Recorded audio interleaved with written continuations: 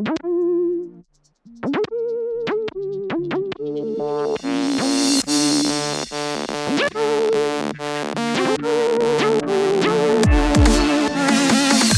looking for the hottest news out of the obstacle racing scene? Want to stay up to date on the freshest info, the latest podiums, and hear interviews with the who's who in OCR? Well, you've come to the wrong place. Well, some of that you'll find here. But we're not the media. This is not ORM, OCM, OCRM, ORCM. This is OCR Talk.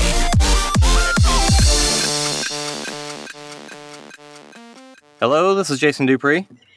And Anna Landry. And Will Hicks. And this is OCR Talk, Season 4, Episode 3. Apparently, I have now made a new page in my OneNote for this.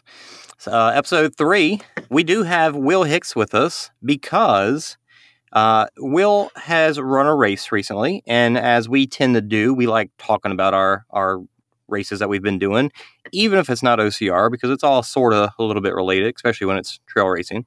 And so Will didn't think it really fit to put it in OCR Report or World's Toughest Podcast. So I decided to invite him and have him over for ours, since that's kind of what we typically do here. Thanks for coming, Will. Thank you, Jason. Very kind to have me. Again, not an interview. I may ask you questions, but it's never an interview. That's kind of the you've had a few guests, but you don't do interviews. Yeah. Is that right? Only one. And that was Nick Riker. I feel like there's been two. Yes, there's been two. The Lions guy. Well, that was Sid and David. That was supposed to be a conversation too, but Anna didn't make it. And I had technical difficulties at work. There was also in our very first season, Diosado after he went to Enduro in Australia. Yeah. Again, we talked about it. I didn't interview him. Just so I'm clear, the difference between an interview and a conversation is Anna shows up? No. An interview is just, like you've got preset, like I'm going to ask these questions, and we're going to get this information. This is more of a casual conversation. Like, you are a very good interviewer. Off the cuff. Yeah, you got your questions laid out. Like, we don't do that. Preparation, OneNote, what's that? Interview versus conversation I made is bullet points for my... Yeah. For your non-interview? Level of professionalness is the deciding factor.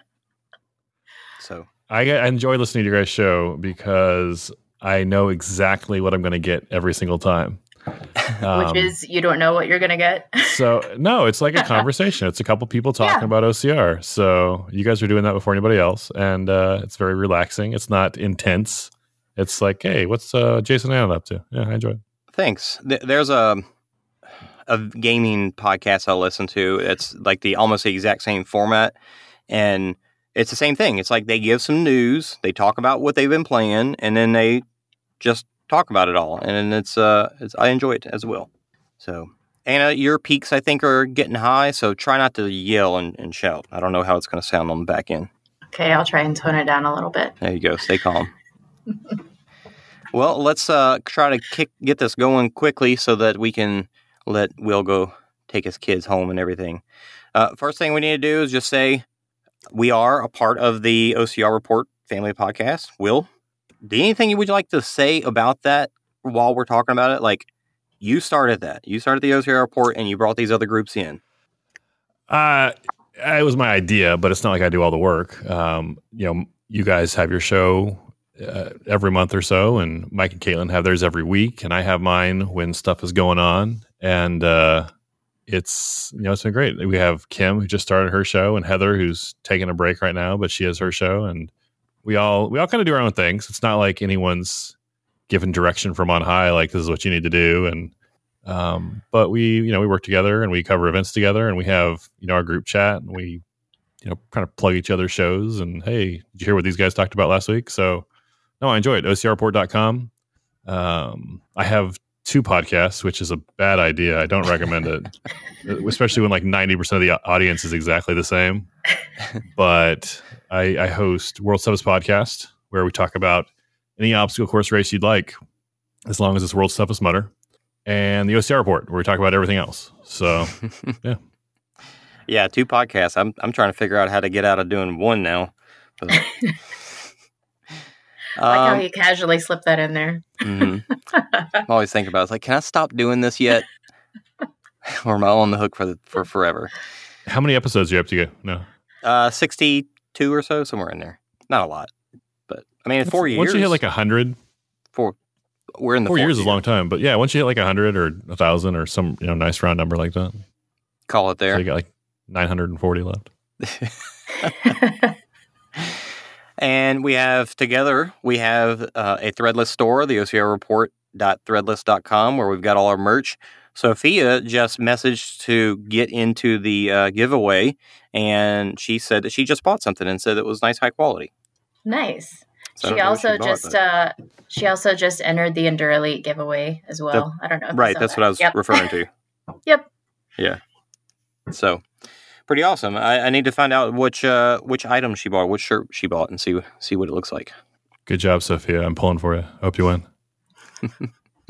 All right, well, let's do the giveaway real quick.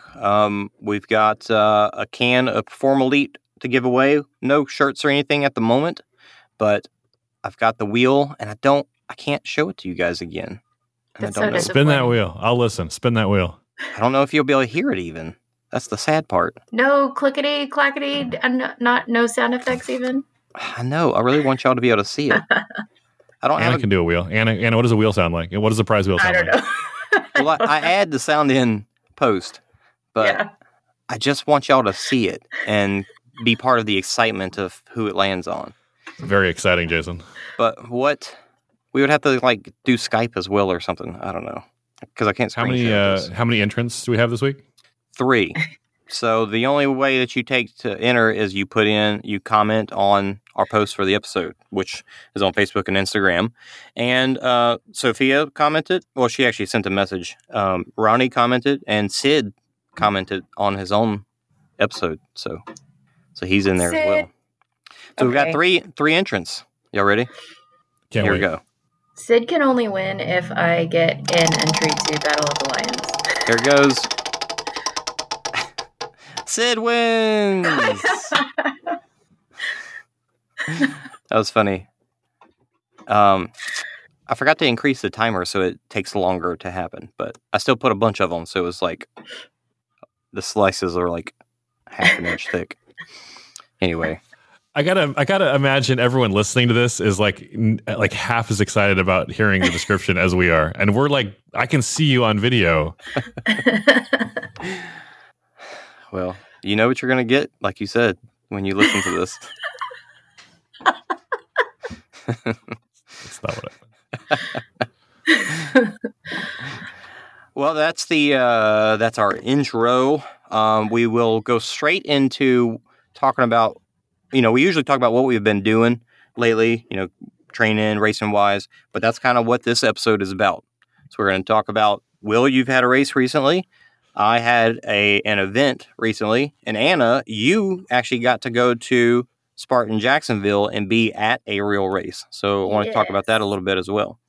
So let's just jump right into it. Will, let's start with you. What race did you do? It's not an interview. So I did a local race in San Diego called the Ranch 50K. And this is the first race since COVID, like live in-person race in Southern California. So they've had it scheduled for about a month, but because of COVID, the local authorities were like, yeah, you can't do that. In fact, the state of California told there's some local race organizations, trail running groups that hold these races, put on the races, and the state of California said, yeah, you're not doing any races all year on any of our state forests. The U.S. Forest Service said, they asked them, they said, hey, can we do races on U.S. federal land? And they said, maybe why don't you hold one race? We'll see how it goes. We'll be on site to evaluate it, and if everything feels safe, let's just see how it goes and hold one race. And if it goes well, then we'll give you permission to use our land for more races. Nice. So this was kind of they've held the race before, but this was kind of a pilot, like post-COVID pilot race to see, if it could be done. So they told us this, in the pre-race material they email you. Like they didn't say it in so many words. It was basically like, everyone be on your best behavior. Everyone wear masks. Everyone behave. So because if this goes good, then we can do more. So as far as safety protocols, you had a start time. You had to pick your bib up beforehand. Although some people waited till the morning of. They gave you a start time, and you weren't allowed to show up until 30 minutes before that start time to check in. And then they had waves of 10 people starting every 5 minutes. So the first wave, I think, started at 7 o'clock, and then 7:05, and then 7. And I think they had waves going. I left. My wave was at 7:30, but it looked like they had waves scheduled until 8:30. Wow. So for the 50K, I don't know exactly how many runners there were, because there was also a half marathon. And the half marathon runners were kind of sprinkled in among the 50Kers. Most of them started later, but there were some earlier. For the 50K, you had a 10-hour time cutoff, 5 hours for each lap. The reason there was 2 laps, it was a 50K is 31.6 miles. So, which is just, a 5K times 10. So then the course was 2 laps of a 15.8 mile loop. So, and you had 5 hours to do each loop, basically. So when you finished your first loop, if you weren't done with 5 hours, you got pulled off the course. The second loop, if you finished after 10 hours, you were a DNF. So that was the course. There were 3 aid stations about every 5 miles. Nice. It was fun. I've done some non-OCR ultras before, but I want to say I've done 3, but I think I've only done 2. I can't remember the third one, but the main one I remember is 1 year ago. This the same weekend, March 6th, 7th, that weekend. It was a 50-mile or a 24-hour race. And that's right. You were going for 50 miles, right? Yeah, that's when I got my first 50, which was pretty exciting. But it was on a 2-mile looped course. So it was very format is very similar to what I'm used to with World's Toughest Mudder, just with a really small loop. And so you always had your pit area set up back of the start line. And so this is my first really ultra where you're out there. I mean, yeah, it was a loop, but it wasn't like you could count on restocking or anything, because you were gone for hours before you got to make it back to your pit area. So right. In fact, no one really had pit areas. It was just there were 3 aid stations, and those were what you used for the course. Cool. Yeah. How did you feel about the aid stations? I know we talk about those a lot and how they're so different than OCR. Yeah. So with OCR, with an aid station, you come up and it's water. If you're lucky, there's some Tailwind or some Gatorade. Yeah. And then maybe bananas, like half a banana, right? Right. And then if there's the only other exception to this, sometimes there's a sponsor. Like if Cliff Bar is sponsoring Tough Mudder or whoever, Spartan or whoever, maybe you'll have a broken like a chunk of a Cliff Bar in a little plastic cup. Yeah. Like that. And I'm not exaggerating. That's like what we expect. And that's what I know as a kind of going from OCR into doing some trail running. So every 5 miles on this course, they have these aid stations set up, and it's like 3 10x10 pop-ups with like a buffet, like a smorgasbord. There's water, there's Tailwind, there's Gatorade, there's Coke, there's pickles, there's sandwiches, there's Kit Kat bars, there's M&Ms, there's peanuts, there's bananas, there's orange slices. Oreos? Grapes, Oreos. Yeah.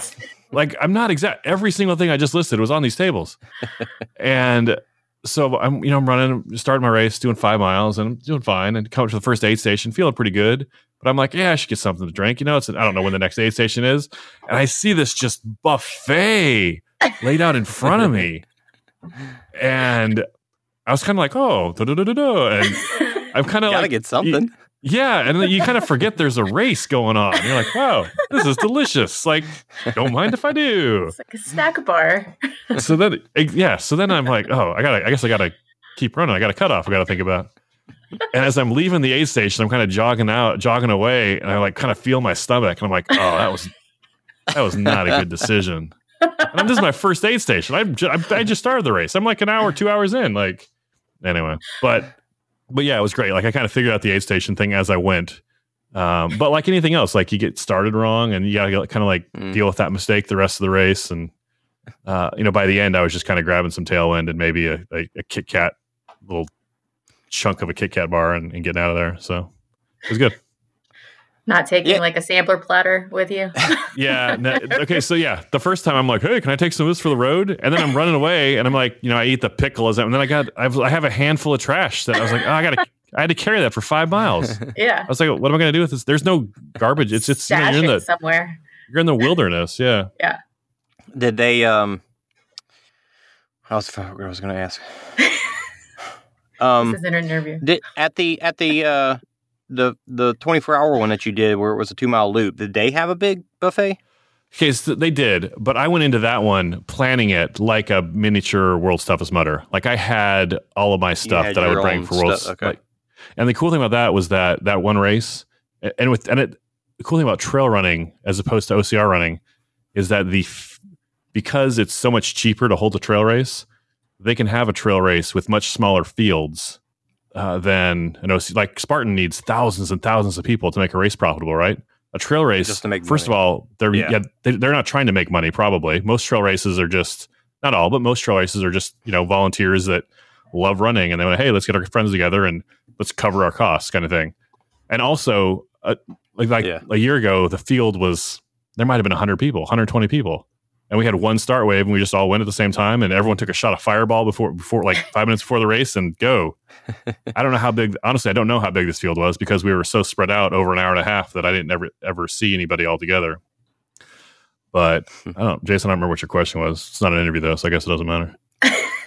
Well, about the 2-mile race, you said it actually. Oh, yeah. They did have a big buffet, spread, but you had all your own stuff. But yeah, I brought my own because I was kind of planning on it, and I was like, oh man, what happens if I eat eggs, in the middle of a run? I don't even know what that's going to do to my body. I had no idea. So I was like, I don't want to mess with that. I'll never forget on that run a year ago. It was a 24-hour race. So I didn't care about 24 hours. I just wanted to get 50 miles. And it was the middle of the night. It was like 3 a.m., something like that. And I'm coming through. So every 2 miles, you're coming through the start area, going through, and a little computer pops up like how many miles, how many laps you finished. And I was at 46 miles. And I asked the lady at the timing tent, I was like, hey, do you get anything special for running 50 miles? Like, is there a special medal or is there, because not everyone's doing 50 miles. Like, I was pretty excited. Yeah. It was my first 50 miler. Yeah. She's like, no. She's like, actually, you know what? You're on 50 miles. We'll give you a burrito, like a breakfast burrito. I was like, you know what? Into the race? That sounds pretty good. So, and I was like hobbling by then, right? I had 46 miles down. I had 4 miles left. I'm literally hobbling, trying to just finish these last 4 miles. I do, one more lap, 48 miles, see those burritos, finish my last lap. And I'm like thinking of this burrito the entire way in. I get in and I'm like, yeah, 50. Yeah. And everyone's like, hey, good job, 50 miles. And I was like, hey, where are the burritos? Like, oh, we just gave out the last one. So disappointed. So disappointed. I went to my car and slept. Wouldn't have tasted that good anyway. Yeah, it would have been the best burrito I've ever had in my life. Yeah, I have a hard time eating after ultras, though. I have a hard time, immediately after.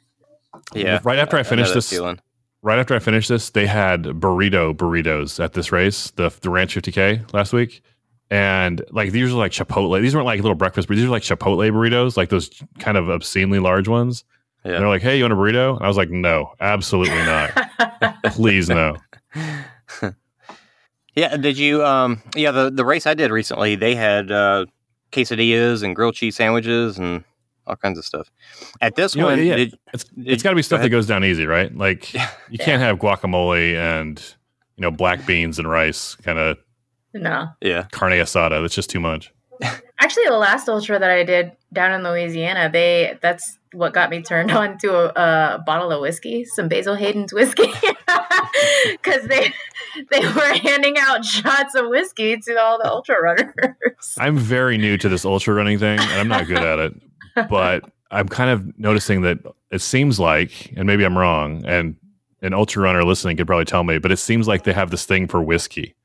Yeah. Because this one race last year, I'm not joking, they had shots of Fireball, which is this cinnamon whiskey, and they're all right, everyone, and it was optional, you didn't have to do it. And I was like, I have no idea what that's going to do to my stomach before a run. I'm no way.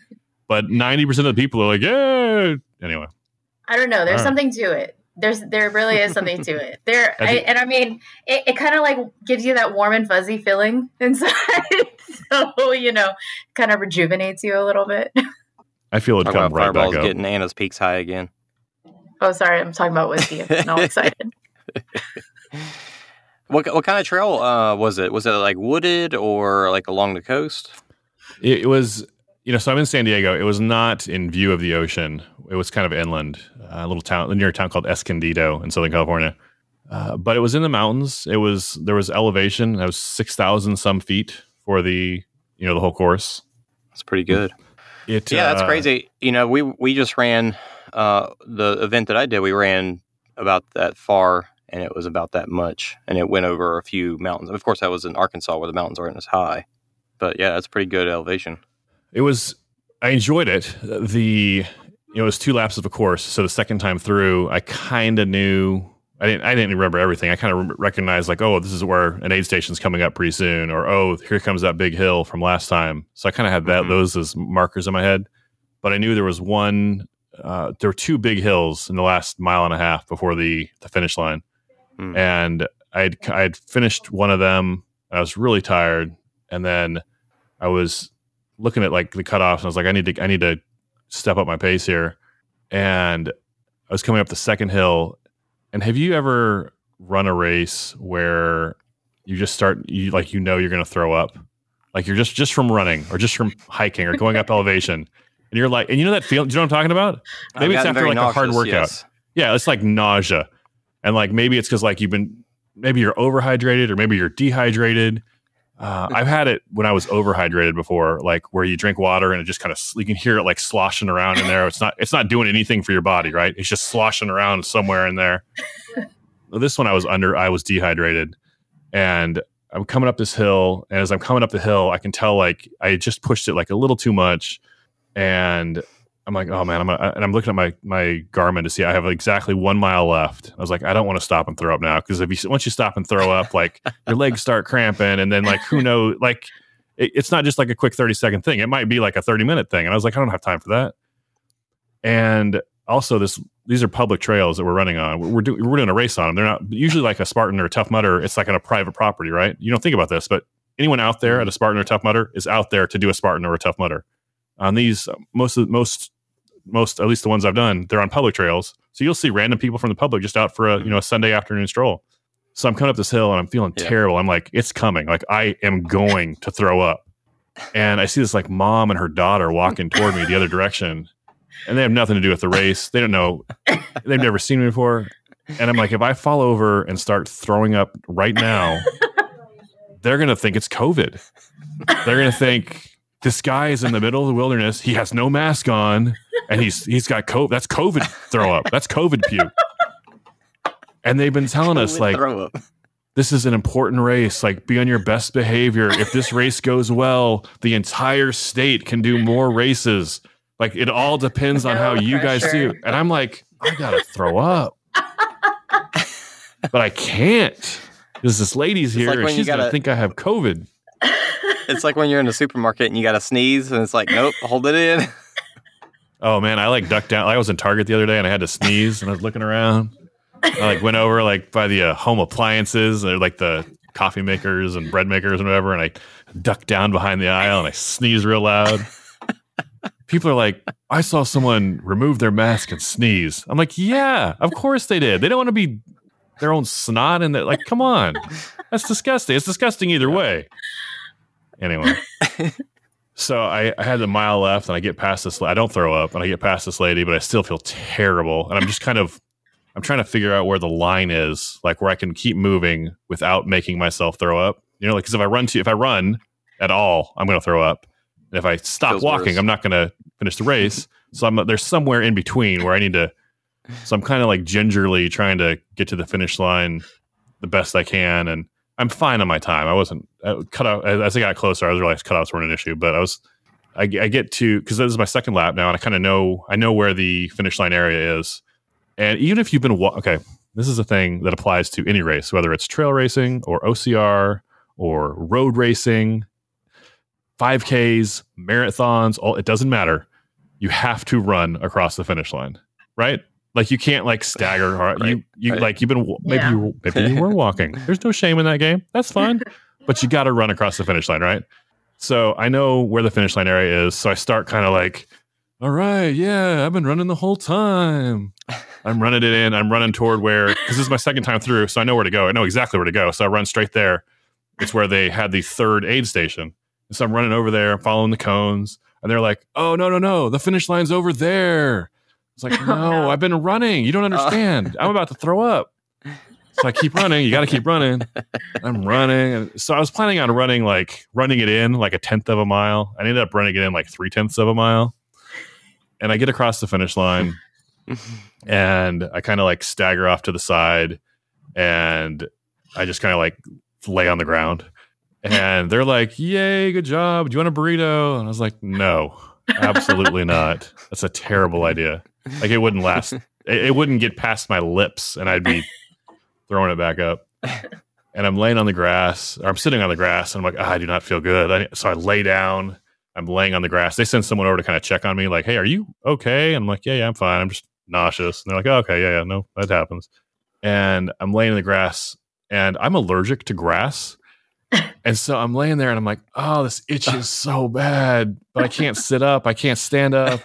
And so I'm just, anyway, eventually after literally half an hour, I could sit up. And my wife calls me. She's like, are you okay? She kind of like tracking me on the whatever. And I'm like, yeah, I'm fine. I just need to, she's all right. And then maybe 15 minutes later, I finally like staggered to my car and I brought, those compression pants. Have you guys seen those like Normatec compression pants? They like blow up and like, it's kind of like a massage for your legs kind of thing. Yeah. I bought a pair of those. Black Friday, I bought a pair. Amazing purchase. So happy I did. And so I brought them to this race. I'm like, hey, after I finish my long run, my legs are hurt. I'm going to sit in a chair and I'm going to like massage my legs. That'll feel great. But if I had done that, like I had that sitting in the back of my car. If I had done that, it would have just like started at my feet and like just squeezed all the way up my body and it would have squeezed the vomit right out of me. So I didn't do that. I changed my shirt and, my shirt had my bib on it. So I kind of throw that in the back of my car. And I have a neoprene thing you put over your seat after a workout kind of thing to keep the sweat from getting onto your car seat. So I stick that on my car. Not that, it's just in case. And then I'm getting into my car and I have an SUV, so I have to step up a little bit. And as I'm stepping up, my right leg starts cramping, just crazy, like insane cramping. So I'm like, you kind of shout, like, ah, and you grab it, you reach down, you grab it. And I'm kind of hopping around on my other leg that's still outside of the car. And because I'm putting all this pressure on my other leg, that leg starts cramping up too. So I kind of just like flop onto the ground. I'm sitting there and I'm trying to like rub out these legs. I'm still nauseous. I still don't feel good. So I'm just sitting there in the dirt, this dirt, gravel parking lot. My car is unlocked. The keys are in my car. Anyone could just I'm not joking. Like a 12-year-old girl could have kicked me over and stolen my car. I couldn't have done anything about it. There was nothing I could do. And this guy comes up and he's like, hey man, are you okay? And I just looked like a because I don't have my race bib on anymore. I'm just some guy sitting in a parking lot looking nauseous. Like, I don't know if he thought it was a drug thing or I was like, yeah, no, I'm fine. I was just running. He's like, okay. Like, anyway, so he very kind. He checked on me, but I don't think he wanted to get too involved. So I sat there for like another half an hour before I got in my car. And I was like, oh, I'm just going to sleep here for a minute. And then I'm going to drive away. And my wife calls me up again. She's like, it's been like an hour and a half now since I finished the race. She's like, do you want me to come get you? Because it's like 30 minutes from our house. No, I'm fine, babe. And so I was like, I'm just going to sleep here for a minute. Well, then I see the forest rangers. This parking lot that I'm in has chains. And I was like, they're closing the parking lot down. It's dark now. Like, I got to get out of here. I'm going to be stuck here all night long. So I was like, all right, well, I got to go. So I'm going to go drive to a parking lot and there's a Target Chick-fil-A where I can sleep for a minute and then get something to eat. So I drive away, and as I'm driving, Chick-fil-A is 15 minutes away from where the race was. As I'm driving, I can feel in my stomach. I'm like, oh man, I am going to throw up. Like, it's going to happen. So I pull off and I just pull off of the next side street. And it's like this residential area, and I pull in front of some poor guy's house, and I'm like, I don't know this guy, but I'm going to throw up in his gutter.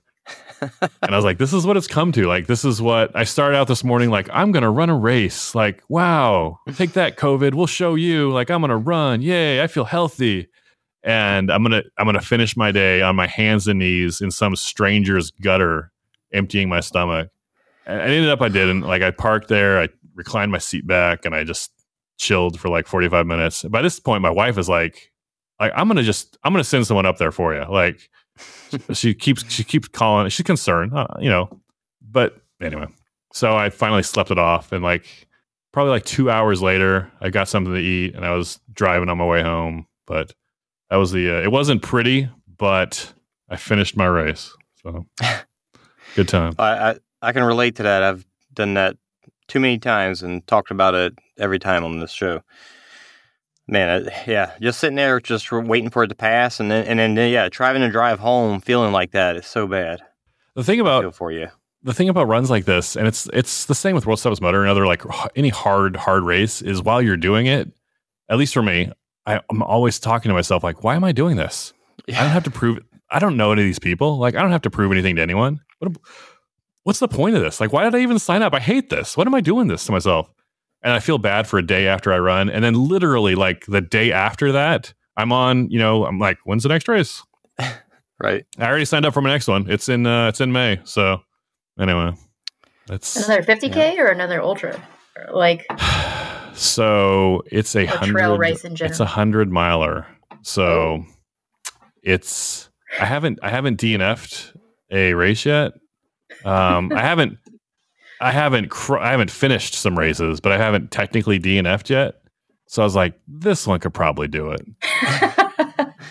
So that's in May? Yeah, see how far you can go. Yeah, Memorial Day weekend. March, April, May. I got towards the end of May. Yeah, it's like May 29th, I think. So we'll see. It's on it's months to train for it. Yeah, so I just got to step up my mileage, and we'll see what happens. It'll be fun. I'm gonna run with a friend of mine, a guy. Our kids are in school together, so we'll see what happens. Crazy, man.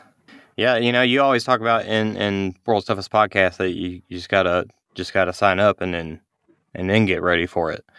And I feel like 100 milers are something that I know, it's pretty serious to run 100 miles. So like how many times, Anna, have we talked about this? Yeah. I want to do that, but I want to prepare for it first. But maybe eventually we just have to say, screw it and do it. I'm giving myself until at least December. So yeah, Anna I did that too. I did that for years with World's Toughest Mudder. I was like, I'm gonna do the race. Oh no, I'm absolutely gonna. Not this year, but next year. Like I did that like 3 years in a row. Not this year, next year, and it never happened. And finally, it was World's Tough is always in November. And at the time, the first Tough Mudder of the year was usually in Southern California, which was usually like late March, early April. And finally, I did it, and I ran it like late March. And I was like, you know what? This is the year. I'm signing up. We'll figure it out when we get there. So yeah, commit before you're ready, then get ready. It's good advice. I do the same thing. Yeah, I'd like to try to find like if I ever do 100 miler, I'd like it to be one where you go like not just a loop a bunch of times. I want to do like a point to finish 100 miler. That'd be so cool. Point to point. So those are hard. I think. Well, I know what I'm talking about. I think those are harder to find because they take more for sure support and more logistics. The one I'm doing is a loop. It's on a guy's property about an hour from where I'm in, an hour and a half, Southern California. Because there's like a lot. Everything's contained, and it's like there's one pit area usually, and all the I don't know if they're going to have spectators or not because of COVID, but anyway. So it is going to be a loop format race? It's a loop format. It's there's like a 6-hour, 12-hour, 24-hour, and 100-mile option. So you have 30 hours to do the 100 miles. If you do it in 24 hours, you get a special belt buckle. So I'm thinking I might have my kids. It's a mile, and it's like a flat course. Like like if you, Jason, like Anna, if you want to do 100 miles, come out. It's called the Nanny Goat 100 mile or Nanny Goat 24, whatever. It's called the Nanny Goat race. I don't know what it's called that, but. Like all the conditions, like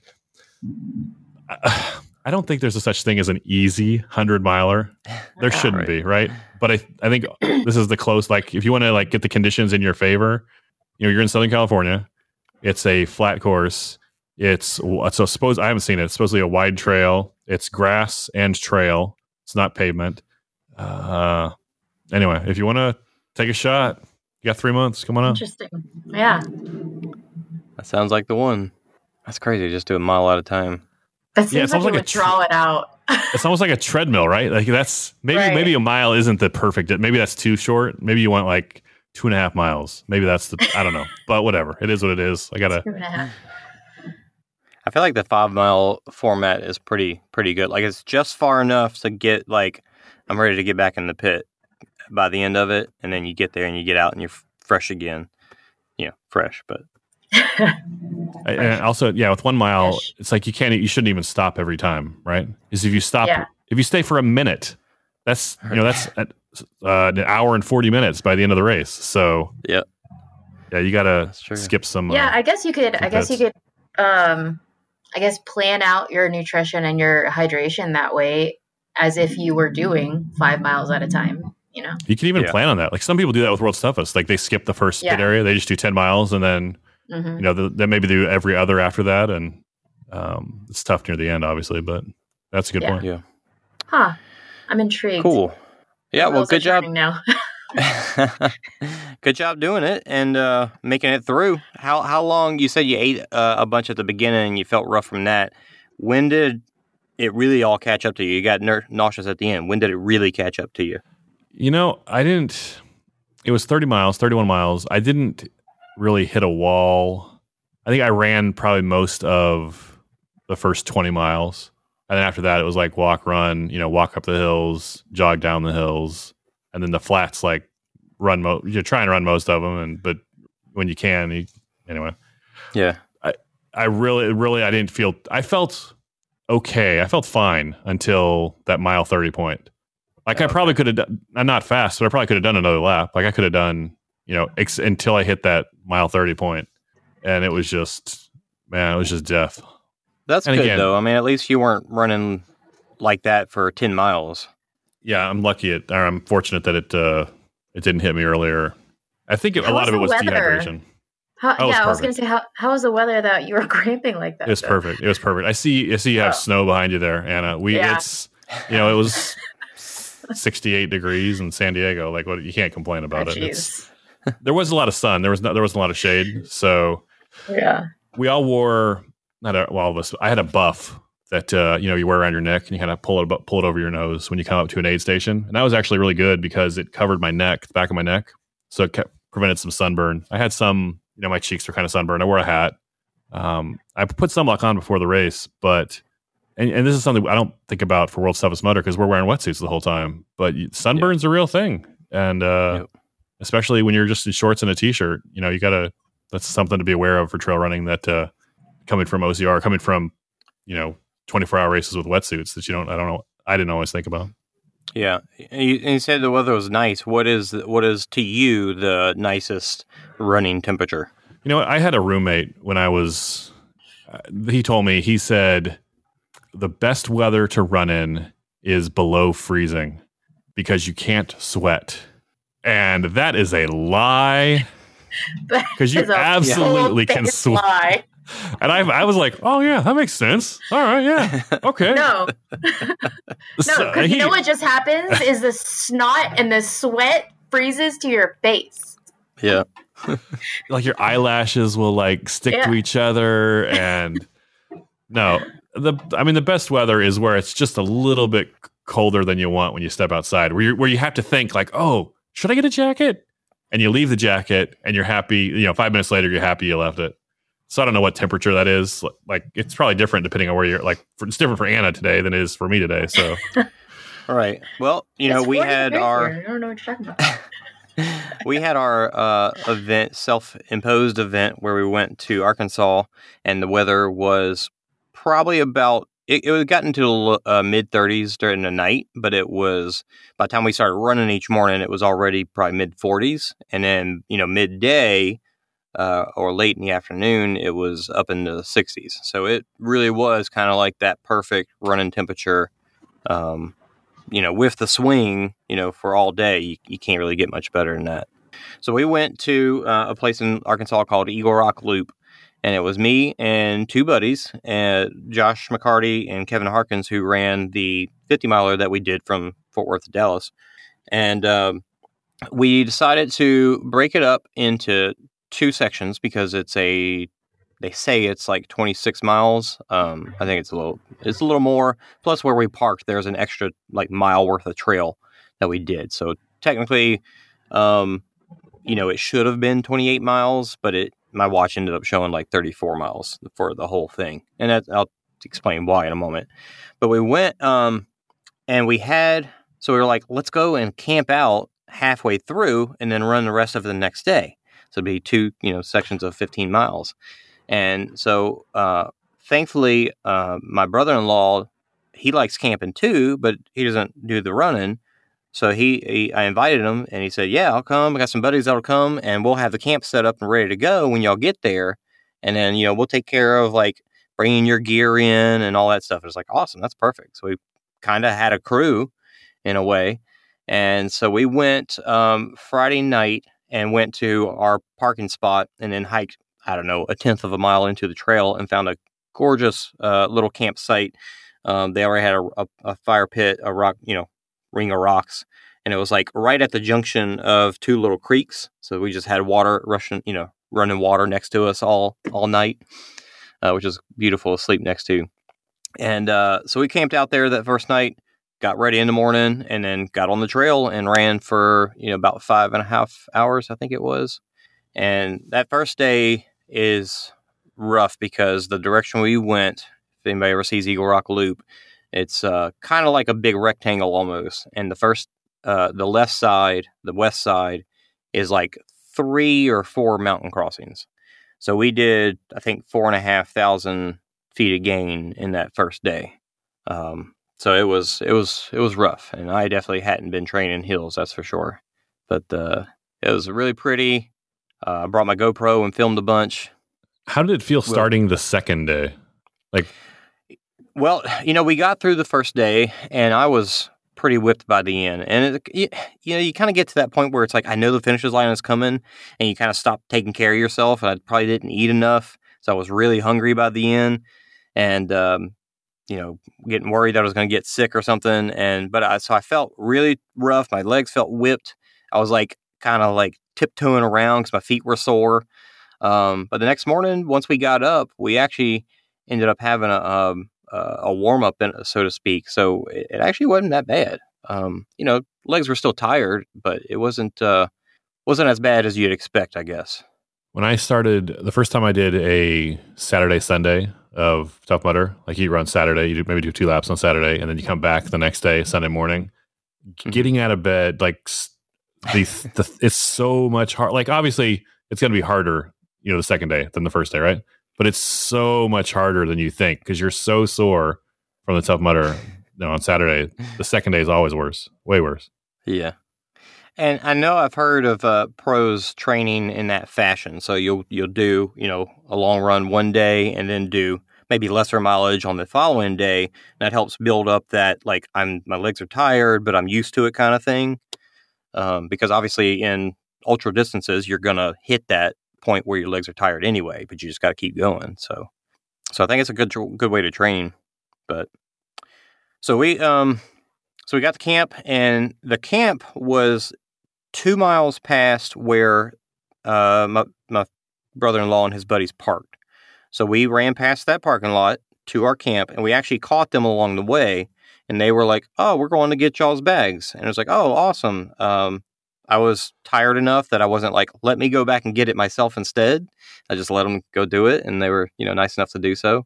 But the next morning, I was like, I'm not going to make them hike our stuff and their stuff back out. So we'll take our bags back to the car and then run back to camp and get some breakfast. So that added extra 4 miles right there. So we hiked, which took us, I don't know, 30, 40 minutes, I guess. And then we ran back, which took 15, 20 minutes. So yeah, extra 4 miles there. And then we ran the rest of it, which was, we were expecting another 13, and I think it ended up being like another 14 or so. The total for this day 2 ended up being more than the day 1, which I thought it was going to be less. But it's a great trail out there. Very, very beautiful. You're either running over some mountains or you're running near a river or a creek. And, where we're even here in Dallas, you don't have like clear blue water. But those, even though it's Arkansas, the mountains, the water through there is gorgeous. don't know if you've ever been to like the Buffalo River or anything, but it gets pretty clear and blue over there. What was the total Beautiful trail. mileage between the 2 days? My watch said 34. Nice. Yeah. So, like I said, I expected it to be more like, even with the added 4 miles, 32. So I don't know where the extra came from, but you know how it goes. Your watch is tracking you all the time. And y'all like through camped all the way, like through the loop, basically. Yeah, so we parked in one spot, Yeah. ran 15 miles, camped there, and then ran the rest of it back to the car. Nice. Do you hear about those guys that do those long trails? Like, I mean, the Appalachian Trail is the most famous one, but like they just, start at one end and run.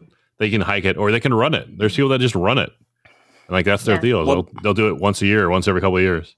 Before I got into exercising, I liked camping and hiking. So, before I realized I could run that distance, I liked hiking. And that kind of stuff sounds like a blast, to either do the Appalachian Trail or what's the trail, the coastal trail in, not PCT, coastal, but yeah. or the John Muir Trail. Yeah, one of those would be so awesome to do. But I was thinking about it on this one because, you're seeing a lot of hikers out, and I think I enjoyed running it more than hiking. Carrying a big bag is, I don't know, it's not as fun as running and like bombing down hills and stuff. Yeah, So that the- just doesn't sound as fun to me. Some of those guys, they like mail themselves packages and they Yeah. like pick them up Yeah. like along the route. Yeah. And I used to be in Boy Scouts, and my Scoutmaster's always like, yeah, those are the guys who are like cutting the handle off their toothbrush I was like, okay, so it's to save weight. I was like, first of all, how do you brush your teeth with just the end? And second of all, I don't think those guys are brushing their teeth. So why don't you just leave the whole thing at home? I don't believe you, Scoutmaster. Well, I do brush my teeth when I hike. But you get a little travel toothbrush where it like folds up into itself. It's like you pull it out and you stick the other end. Now I Into know what the a travel plastic handle. toothbrush is. Alex Walker told me she flosses her teeth between laps at World's Toughest Mudder. And I was like, no one's doing that. She's like, I am. I was like, I don't believe it. I That is believe it because surprising. she's a dental hygienist, I think. So I believe it. After every meal, I guess, if you're eating in the pit. Yeah. That's dedication right there. There's a movie with Reese Witherspoon where she does one of the like the PTC or something. I don't know if you've ever seen that one, but Legally it's Blonde. pretty good. Yeah. No, that was Legally Blonde 2. She's like, I'm done with lawyering. I'm going to go hiking for a while. No, actually, one of my friends is going to go for the FKT in on one of those trails in Arkansas, and I can't remember which trail it is now, but she's getting ready to do that. So, Oh yeah, we were looking at that, and I think it was like the record was like under 5 hours, like 4:45 or something like that. yeah, It's pretty crazy. that is crazy. But we may go back again one day and try to do the whole thing in one day. It'd be fun. But yeah, it was a good trip. I made a video with my GoPro footage. It's like, I don't know, 5 minutes or something, with a little music to it. And then my buddy Kevin, he actually filmed a bunch with his phone and kind of like talked about what we were doing and where we had been and stuff. So he posted his today. So if you go on to my Facebook page, like my personal one, you can see that one too, and see it's like 15 minutes long where he's like kind of documenting the whole thing. So it's a little more documentary style, but it's great stuff. That was just another like after the 50 miler that we did because COVID was happening and no races were happening. I was like, before we even finished the 50, I was like, I'm going to plan something else out. And that's what it was. So it was two events, two things that I did without any races and just planned them out. And honestly, planning them out is kind of fun by itself. I'm not that much of a planner. If you got no races, get out and, find your own adventure. It's it's so good the races are coming back now. We're talking in early mid-March. Spartans already had their first race back. Savages had their first race back. I was looking at the calendar this morning. Like the back half of the year for Spartan is just loaded with races. They've got probably like 13 or 14 in October. They have half a dozen in September. They have 8 in July, 8 or 9 in June. It's slow through April, May, but starting in June, like they've got races almost every weekend for the rest of the year. Yeah. And Anna, you got to go to the Jacksonville race. Yeah, you want to know much elevation gain I got out of that trip. Negative, somehow negative something. No, I went up in the plane, so But no, it was really cool. It was actually just like really nice being at a race venue again, and that was probably like the one thing I most enjoyed from that weekend, other than being able to wake up on race morning and like being super chill, not having to like worry about what I'm eating, what I'm wearing, like am I going to be late to the venue? Like super laid back, super chill, like one of the best race mornings I think I've had in a really long time. That reminds me, like getting into being competitive and everything and then not doing it is a nice relief and makes you appreciate, I guess, when you don't have to. Yeah. Like when I ran the last race I did, there was a 22 miler and my friend did 67. I just did the 22 and just like hung out with him all day. So I haven't really done a lot of pitting myself. So it was cool to just be like chilled and relaxed and you don't have to, no pressure and all that. Yeah. So Zero that's pretty pressure. cool. Yeah, zero pressure. The best feeling is it's different than that. The best feeling is when you have an early race, like you run the first wave and you do your race and you're done and you're in your car and you're driving away and there's people walking up to go. True. And they haven't done their race yet, and you're already done, and your shoes are off, you're wearing your medal, you got your headband on. Like that to me is like, I'm like, oh yeah, I'm going to In-N-Out. You guys have fun. I love that the feeling. the first 2-3 years of racing, that's what we did. It was, start at 12 o'clock, get the late afternoon heat because it's cheaper. And then the moment we started doing the earlier races and then doing competitive, and it's like, I am never not doing competitive ever again. It's those real close up parking spots, man. They will spoil you. Yeah. Yeah. But yeah, what was really cool was, so I got into Jacksonville the day before, and met up with Jack and Aaron and went to go eat dinner. And then, I guess like around the area that it was held, it was a pretty small area of town. So there was like one town center with most of the shopping centers, restaurants and stuff. So we went to go eat dinner and we ran into VJ and Leon and got to have dinner with them. And that was actually really awesome because we got to hang out with them a lot and then got to hang out with them at the venue quite a bit. So that was a really cool experience. Leon, like it was super interesting talking to him because like you get a different perspective of like OCR from a European coming to the United States to come do an OCR. Yeah. Where's he from? He is from Denmark, and right. He's like the European OCR world champ or something like that. And they're just, it's a very different culture surrounding the sport of OCR over there. And he was kind of talking to us about that, like how the fans just treat it differently. Like here, the fans of the sport, are kind of just like you and me. Like we all run together, we all do the same course, we all run the same courses and everything else. And, but over there, it's like, they're regarded like they're pro athletes, like they're legit pro athletes. So we were kind of joking around with him about how he's going to go back to Denmark and he's going to be like the Shaq of OCR. But yeah, it was really cool. And, I kind of got like the vibe of the race day jitters. Maybe they didn't have race day jitters, for the next day, but, they were like super prepared and super pumped just to be racing again. So it was nice just to be in that mix again, How much of the course did you get to go out on? So whenever I was out there, as soon as the racers took off for the men's elite race, they were coming through the obstacles kind of close to the spectators area, which they had like the A-frame, the Herc hoist, the spear throw. And then if they failed the spear, they had a little bit of the penalty loop for the spear. And then they took off onto the course. Well, as soon as like the top three guys were coming through those three obstacles, like maybe not 5 minutes later, here comes Nicole Miracle just running through the obstacles. And, I was hanging out with Chris Mendoza too. And he was trying to hobble around on his crutches. I knew you had that queued up.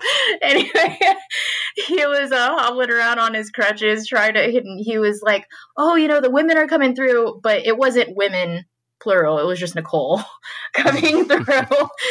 And, as she was finishing those obstacles, then the rest of the women's field was kind of starting to come in behind her.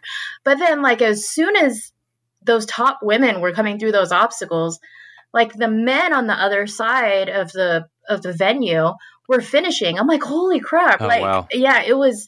And I kept saying, like, that was a super fast course. But then, of course, the athletes had other things to say about the course being sloppy and nasty and gross, but it was that might have been a fast course, but Nicole Miracle is a fast athlete. Like, yeah. I will never bet against Lindsay Webster, but oh, no. I cannot wait to see Nicole versus Lindsay this year. It's going to be the best show in OCR for the next couple of years, I think. Yeah, that's exactly what I was thinking whenever I was there. I was like, man, and you hate to say things like that because you don't want to take away anything from Nicole's win, but like, I really wish Lindsay had been there just to see that battle, because it definitely would have been, because, Lindsay's kind of known for being able to perform on that nasty terrain. And I think Nicole's just like sharpened that so much, and that just would have been really incredible to see. Nicole's beaten her. Nicole beat her last year a couple times in big races. Yeah. So, and generally when you see a flat course like that, and you think if Nicole has that's Nicole's strength. She was, I don't know if you were to put the two of them side by side on a flat course with no obstacles, who the faster runner is. I would guess it's Nicole, right? And then it's always been like, if there's elevation, if it's really long, if it's really hard obstacles, then the edge goes to Lindsay. And that's how most of our courses tend to be, right? So that's why Lindsay. But I don't know, like Lindsay is fast and Nicole's getting stronger. So it's literally like, I cannot wait to see them head to head this year. Yeah, it'll be interesting to see, especially since the courses now moving forward in the U.S. National Series are longer races. Like this was probably like the only sprint shortest of the one. series. Yep. So Big Bear is going to be a sprint also if when it happens, hopefully in May. I'm not as familiar with that course, if that has any climbing or not, but Big Bear, I haven't run it, but Big Bear is a ski town. Like it's all mountains. So I don't think there's any flat terrain up there. So yeah, probably. Yeah, Spartan had their coverage of Jacksonville that they put out a couple hours after it was after the race happened. And it was pretty good. There wasn't a lot of post production, but they got it up, and that venue is notorious for having really bad cell signal. So even if they wanted to do a live coverage, they probably wouldn't have been able to, as we saw, and pretty much anybody and even last year last year, because that was like the only race they had last year, just about. So it's just bad venue for it. Yeah, but they got that out. It's pretty good. Self-service was deceptively good, because I got to the venue and I had 2 bars on my Verizon thing, and I was like, oh, sweet, I'm good. This is like 3 more bars than I've got at my house. So once I started, like, that's whenever my battery started draining, and it was just terrible. Anna, that's Savage just happened. Good, Will. No, I was just gonna say, Anna, that's the first thing you check when you're buying a house, is you pull out your cell phone and you see, like, can I get a call here? But I saw the mountains. Yes. Mountains are pretty, I'm sure. Savage just had their race this past weekend, and ORM had their live coverage that went pretty well. It was actually Sam and Lloyd from Savage doing the footage, which they've always done, live footage of their races. They're just running around in there with not even with a gimbal, just with holding their phone in their little carts, ATVs and stuff. And so it looks like they got them to film for, like, Matt wasn't there, but they still were able to do the coverage, which was pretty cool. So, we're trying to do that. They're doing that. Spartan's doing their thing. So we're just getting more coverage of races, I think. And, that's a good thing. So. Yeah. And I think, Will, you had mentioned in one of your episodes that the trade-off there for Spartan's coverage was that there wasn't any commentary, but the viewers for this race, for the race coverage, are mostly Spartan racers. So I think the guys like you and me who we enjoy running races and we enjoy watching races, I think we're going to watch it no matter what, right? The people like, my dad or your aunt Karen, they want the production value, and for them, a better show, honestly, is the Spartan Games. Like it's got some drama that's interesting to people who may not be like super hardcore fans. But it's got like the race element too. It's got the Spartan Cross. It's got the wrestling. It's got the, guys mad about the mountain biking course. It's as far as a TV show, that's probably a better show, right? I mean, 100%. But for the race, like I'm just happy to get the race as soon as possible. That's all I care about. So no, I think Spartans made a good decision there, and I'm sure they sat down and they had to talk about it. They're like, we could bring in David Magida and we could have the whole enchilada thing, or we could just get it out there and let them watch the race. I'll bet you the numbers are very similar. They might be a little bit lower with no production, but I'll bet you they're very similar. And for like the cost benefit analysis that they're doing that, right? I think they're probably happy with what they did.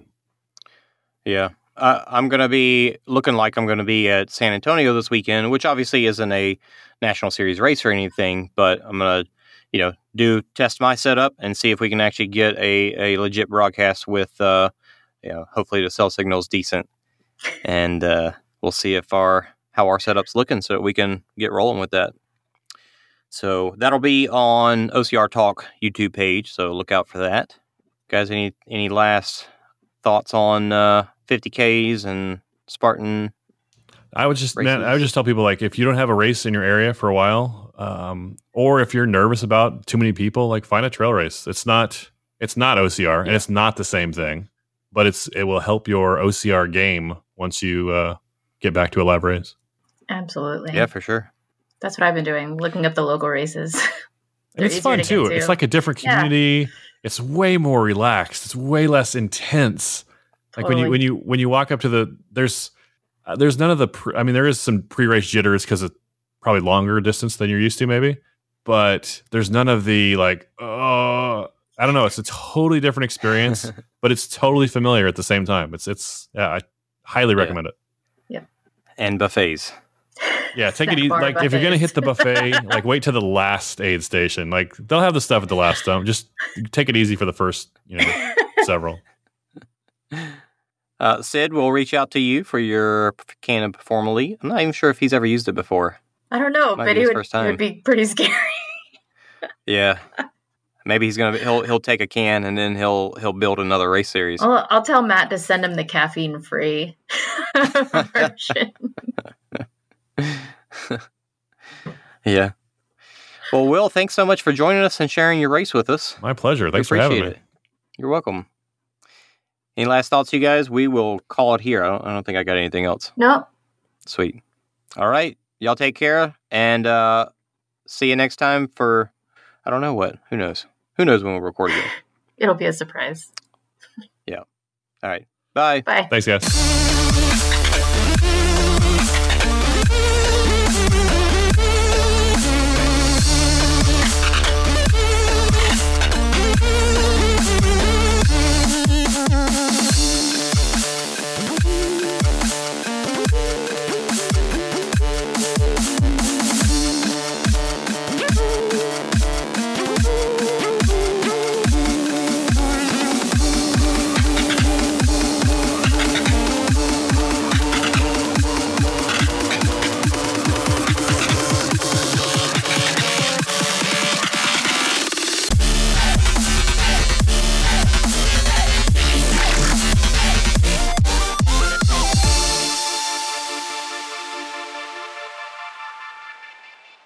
Declan, you want to say hello? No.